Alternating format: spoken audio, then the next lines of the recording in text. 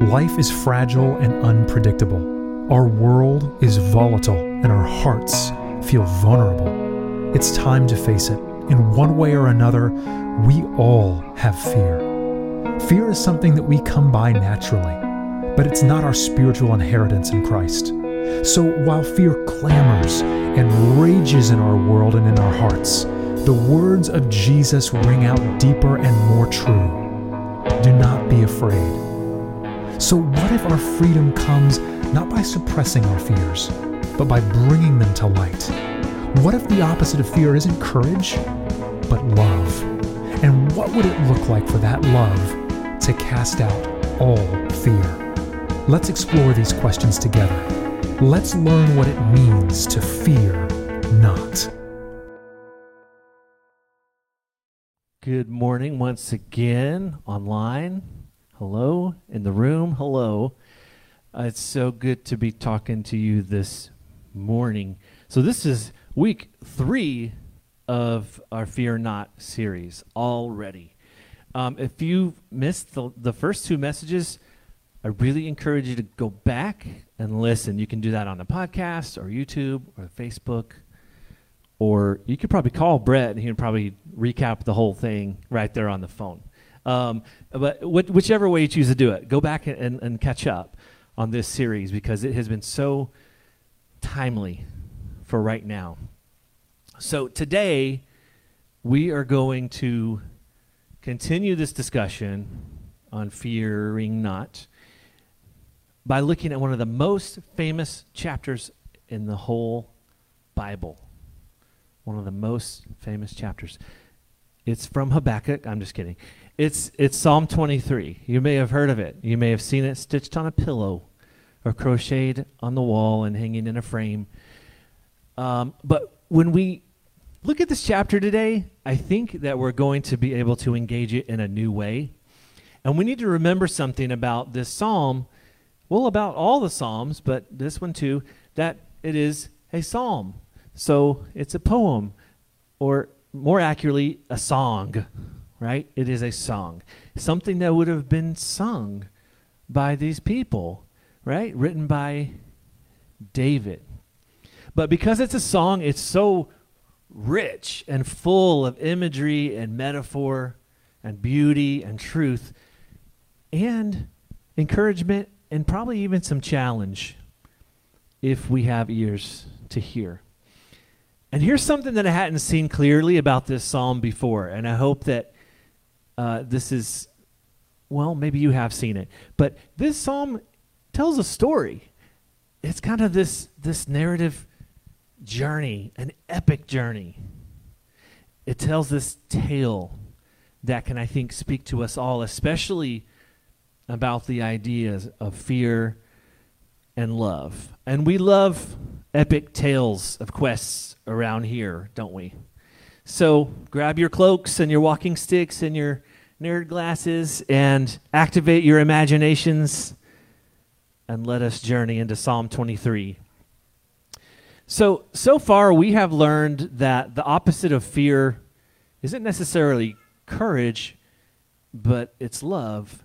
And we've learned that perfect love casts out fear. So I want to dig into that more today. So the question today is, what can we learn from this psalm about love overcoming fear? What can we learn from this psalm about love overcoming fear?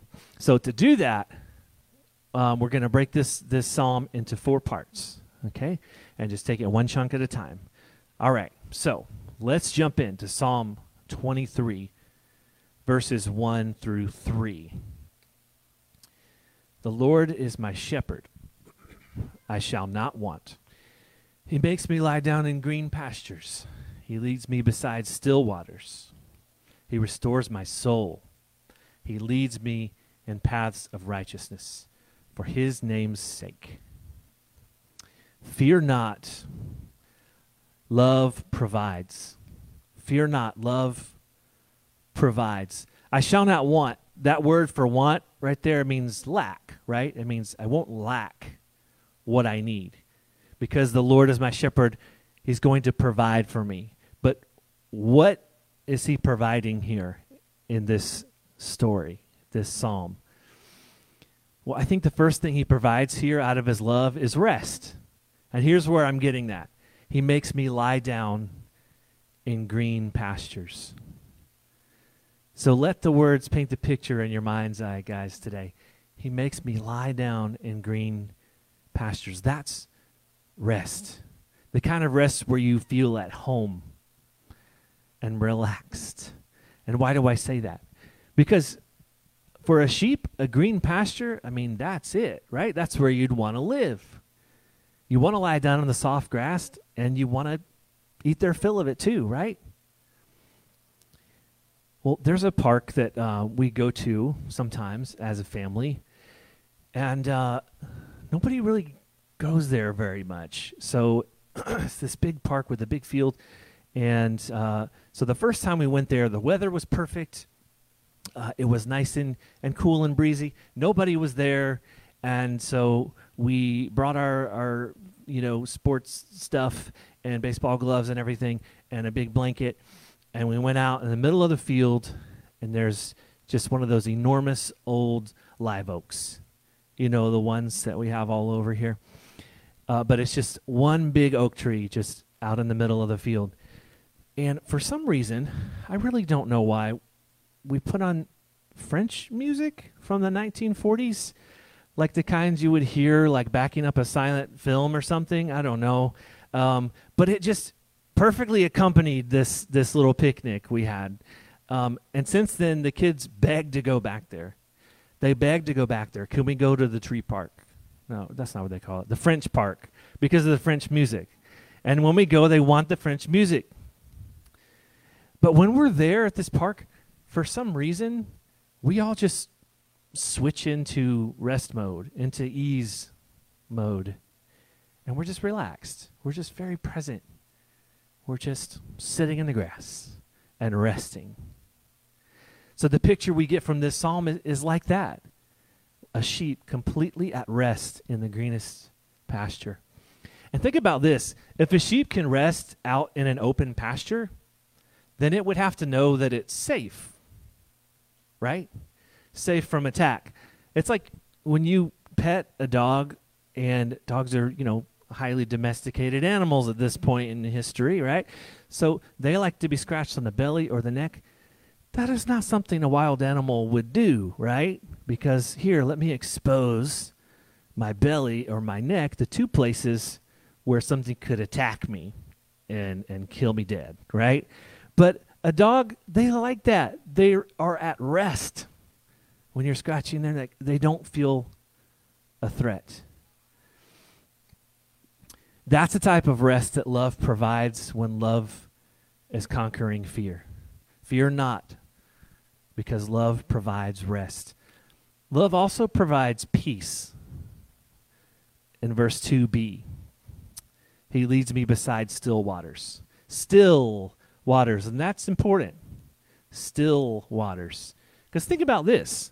Rewind, and let's look at sort of the history of water for the Hebrew people. At creation, it said the Spirit of God hovered over the dark surface of the deep, right? The unfathomable, twirly, swirly, stormy deep. At least that's how I picture it.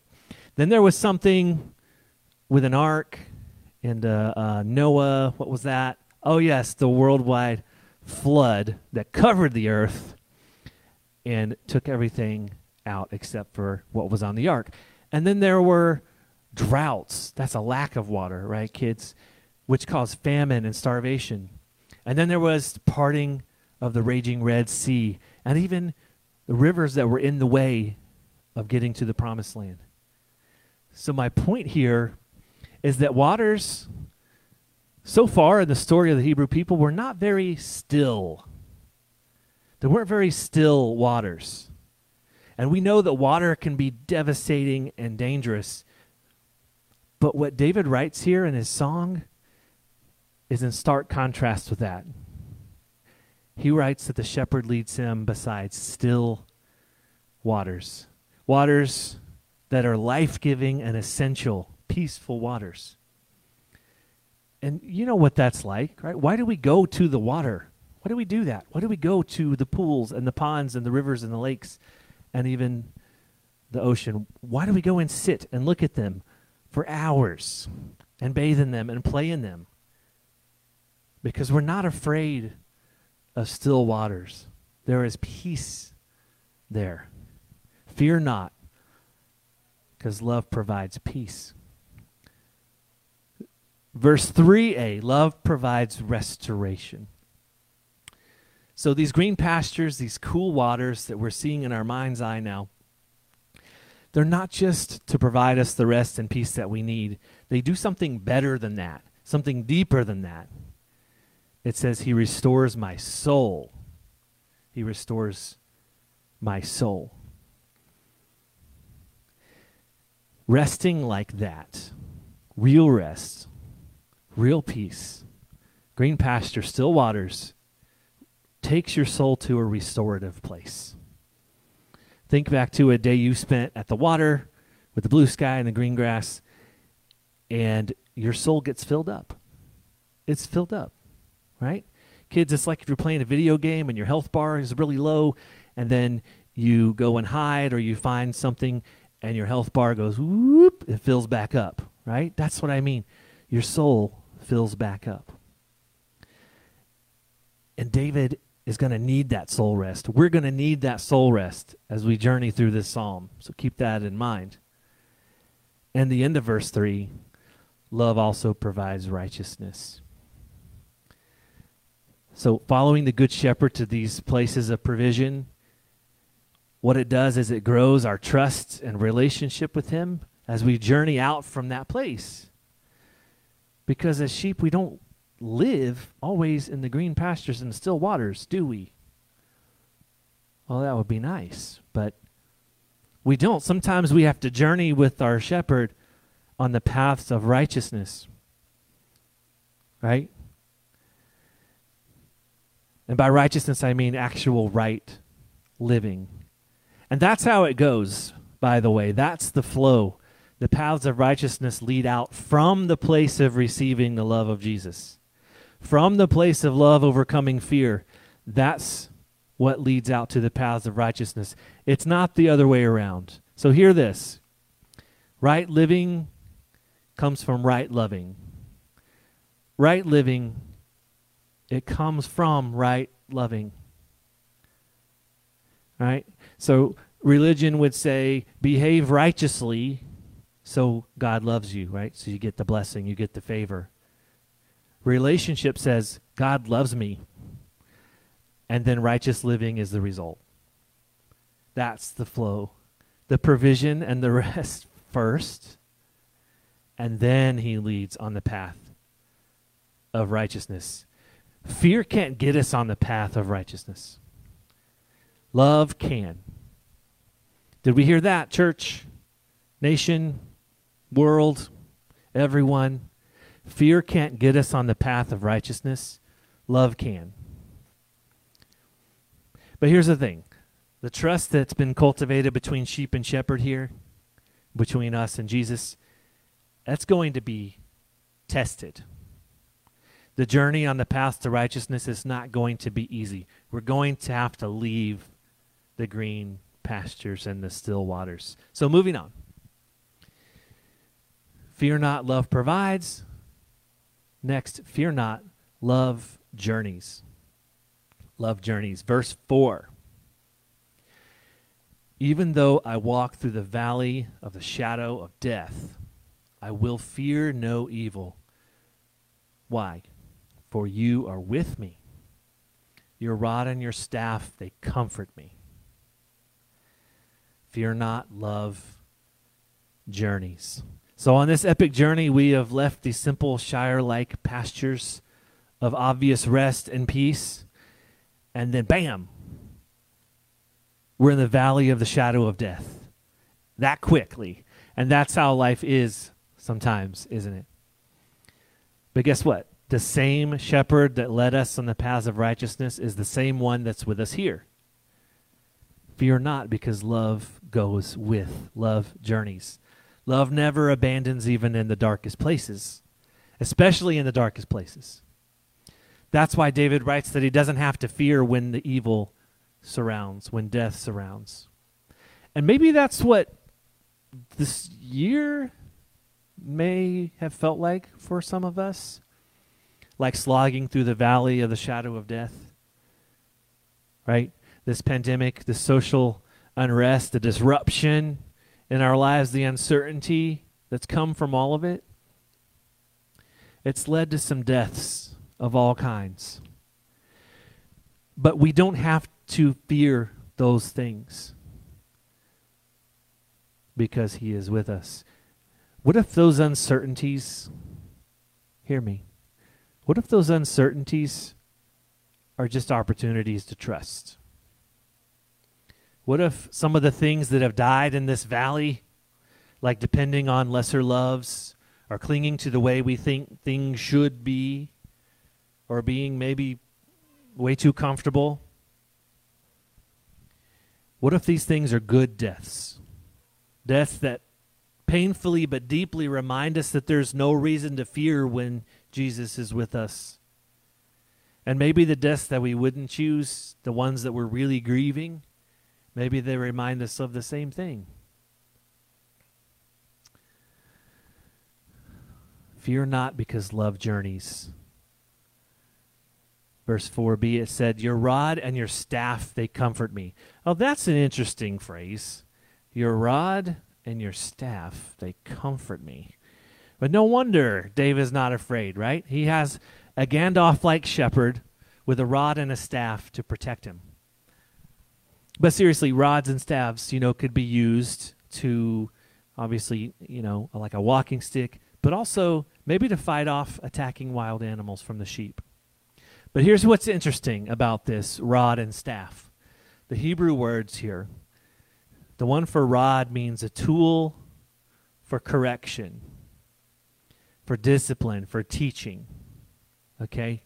And we talked about the word discipline before, even recently, that means teaching out of love, teaching from love. So rod here means a tool for correction, discipline, and teaching. And the word for staff means support or sustenance. Do you see now why David can write, your rod and your staff, they comfort me? Because that is love. Only the best shepherd loves through both the teaching of correction and the support and nurture. Correction and support. That sounds like a good father, a good shepherd. Think of the best parents that you know. Think of the best parents that you know. Kayla says her mom.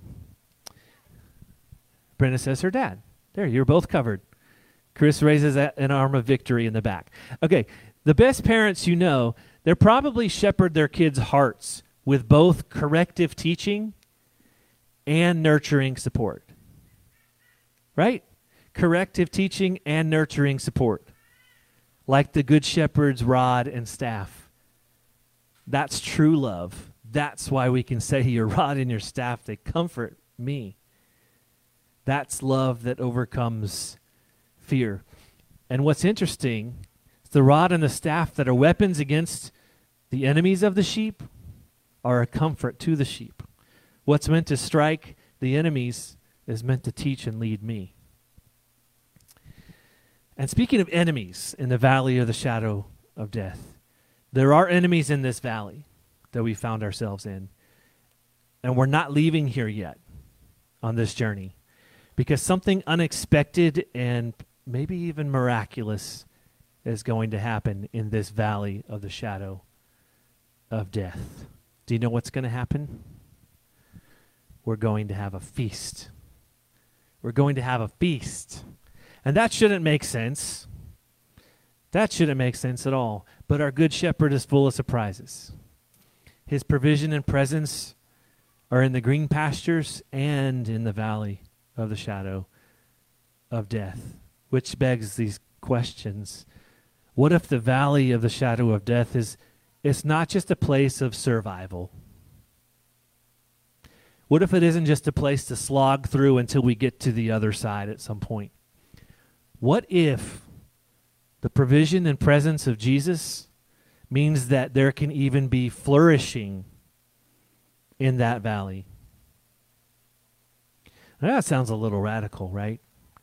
Because when we're in that valley, when we're in that suffering or whatever it is, experiencing deaths of all kinds, we tend to look at that like, get me out of here.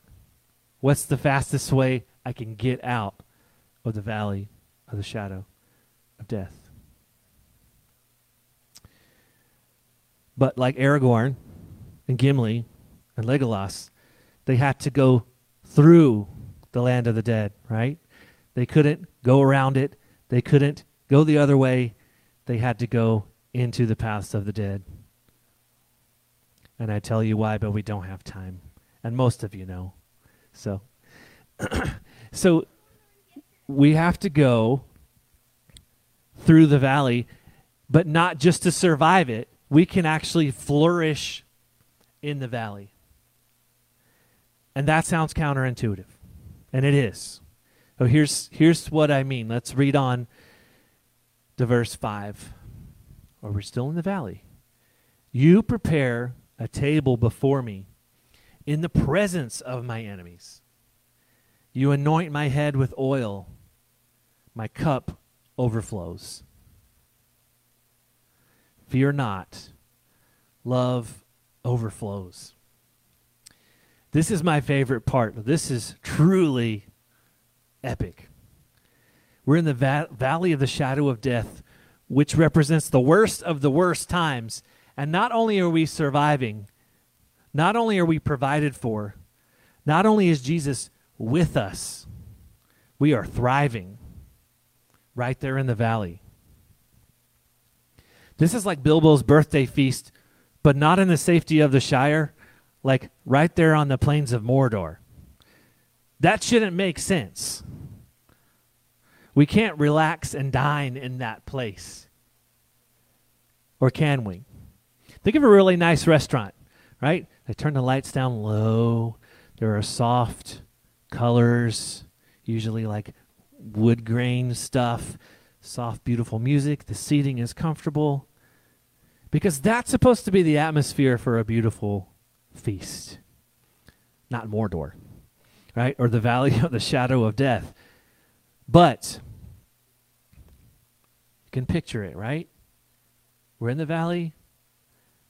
Now, can you imagine a table prepared by Jesus? Can you imagine a table prepared by Jesus? The bounty of nourishment from the bread of life himself. Can you imagine the drink menu from the one that turned water into 900 bottles of the finest wine? Can you imagine the extravagance of provision and love from the one who gave his life for us, all set out on a table right there in the valley, in the presence of our enemies? But here's where we need to pause when we talk about these enemies. When David wrote this song, they were still under the old covenant between God and these people, right? Which basically says, obey God and he'll bless you and defeat your enemies, in a nutshell. So under the old covenant, setting a table in the presence of my enemies would mean, ha! I'm provided for by the one true God, and you're on the outside, and you have to watch me feast in the valley that you thought was going to kill me. So you lose because I obey God and he blesses me. But my friends, we're not under the old covenant, are we? We're not ancient Hebrews living thousands of years ago. We're under the new covenant that Jesus initiated. The covenant that says we will love God with everything we are and that we will love others the way that Jesus loves others. So as we sit at the banquet table in the presence of our enemies or outsiders, we do not gloat because we are included and they are not. Because that's not the story anymore, is it? Because at this table, under the new covenant of Jesus, there is room at this table. There is a place set for all at this table. There's enough here for all at this table. This is love overcoming fear. Hear this. Love for our enemies, overcoming the fear of our enemies. This is love for our enemies, overcoming the fear of our enemies. And then it comes to the part about he anoints our head with oil at this table. So that might sound kind of weird. Kids, maybe you guys have heard of that before.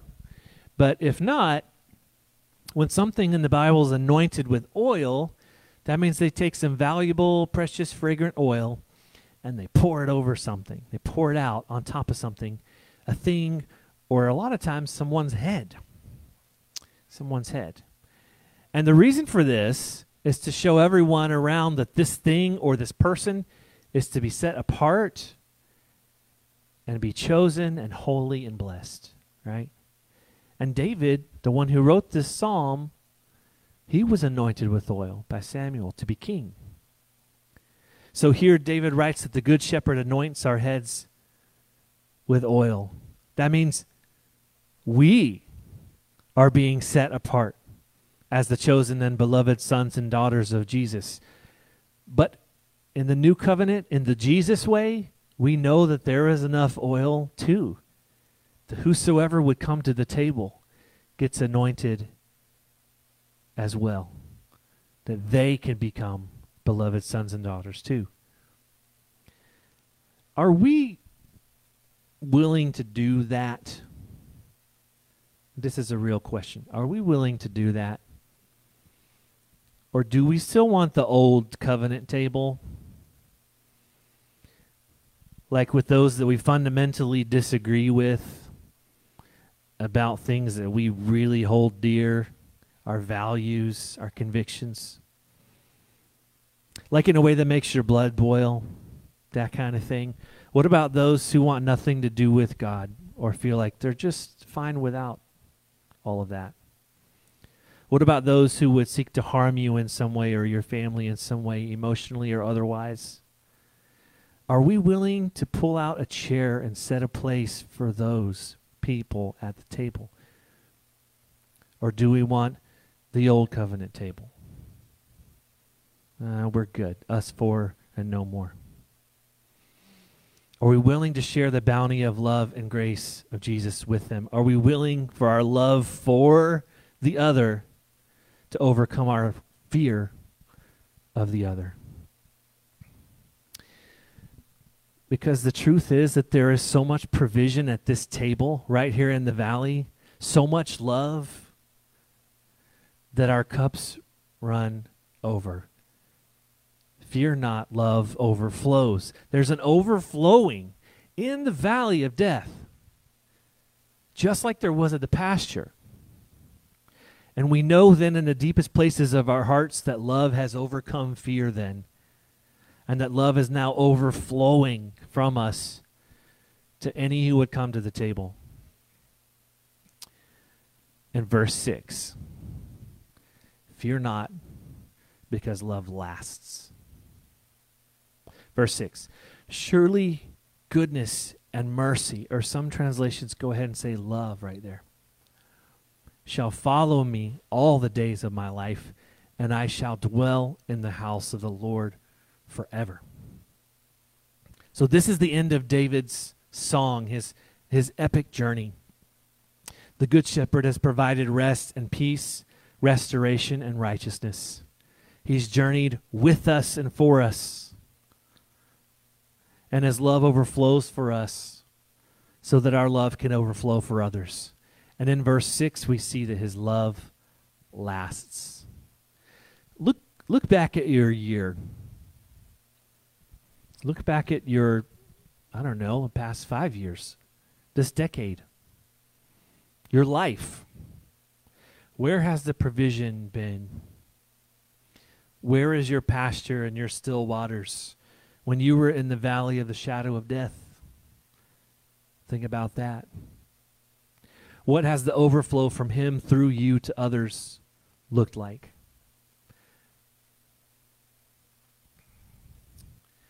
I promise you this, church, like David's ballad here, this epic story, your life is a story too. Your life is a song too. And although you don't know exactly when or where any of these things are coming, you know this. Allowing the love of Jesus to overcome our fear, it's not just for those moments of fear. It is a way of life. Say that again. Allowing the love of Jesus to overcome our fear is not just for those moments. That is a way of life. Fear not, because love lasts, follows you all the days of your life. The love of God that overcomes that fear, that is our legacy. That's our inheritance. It's something to pick up and learn and live with and go with. It's the beginning of the story and it's the end of the story. It's true in the green pastures and it's true in the valley. It overcomes the fear of our enemies and welcomes them to the table. It overcomes the enemies of guilt and shame and pride and sin by loving us down the paths of righteousness, by loving us into a life beyond fear, where we're secure in the house of the Lord forever. Fear not, love provides. Fear not, love journeys. Fear not, love overflows. Fear not, love lasts. Love lasts. Band can come on up. Let's pray.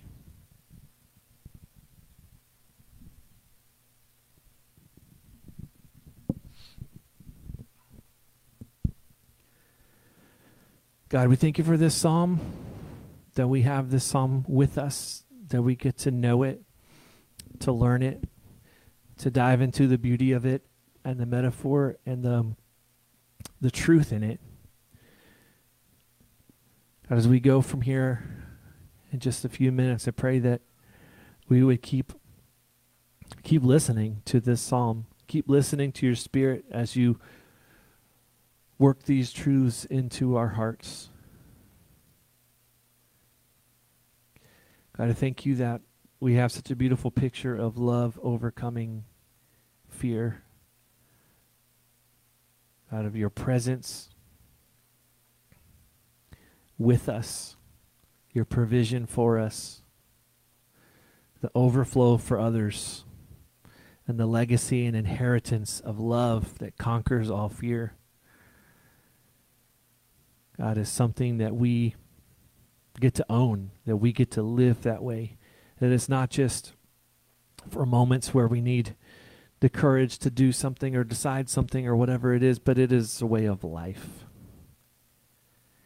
Teach us how to make love overcoming fear a way that we live. And what a testimony of your love for this world that would be, for someone to live like love overcomes fear. In Jesus' name we pray. Amen.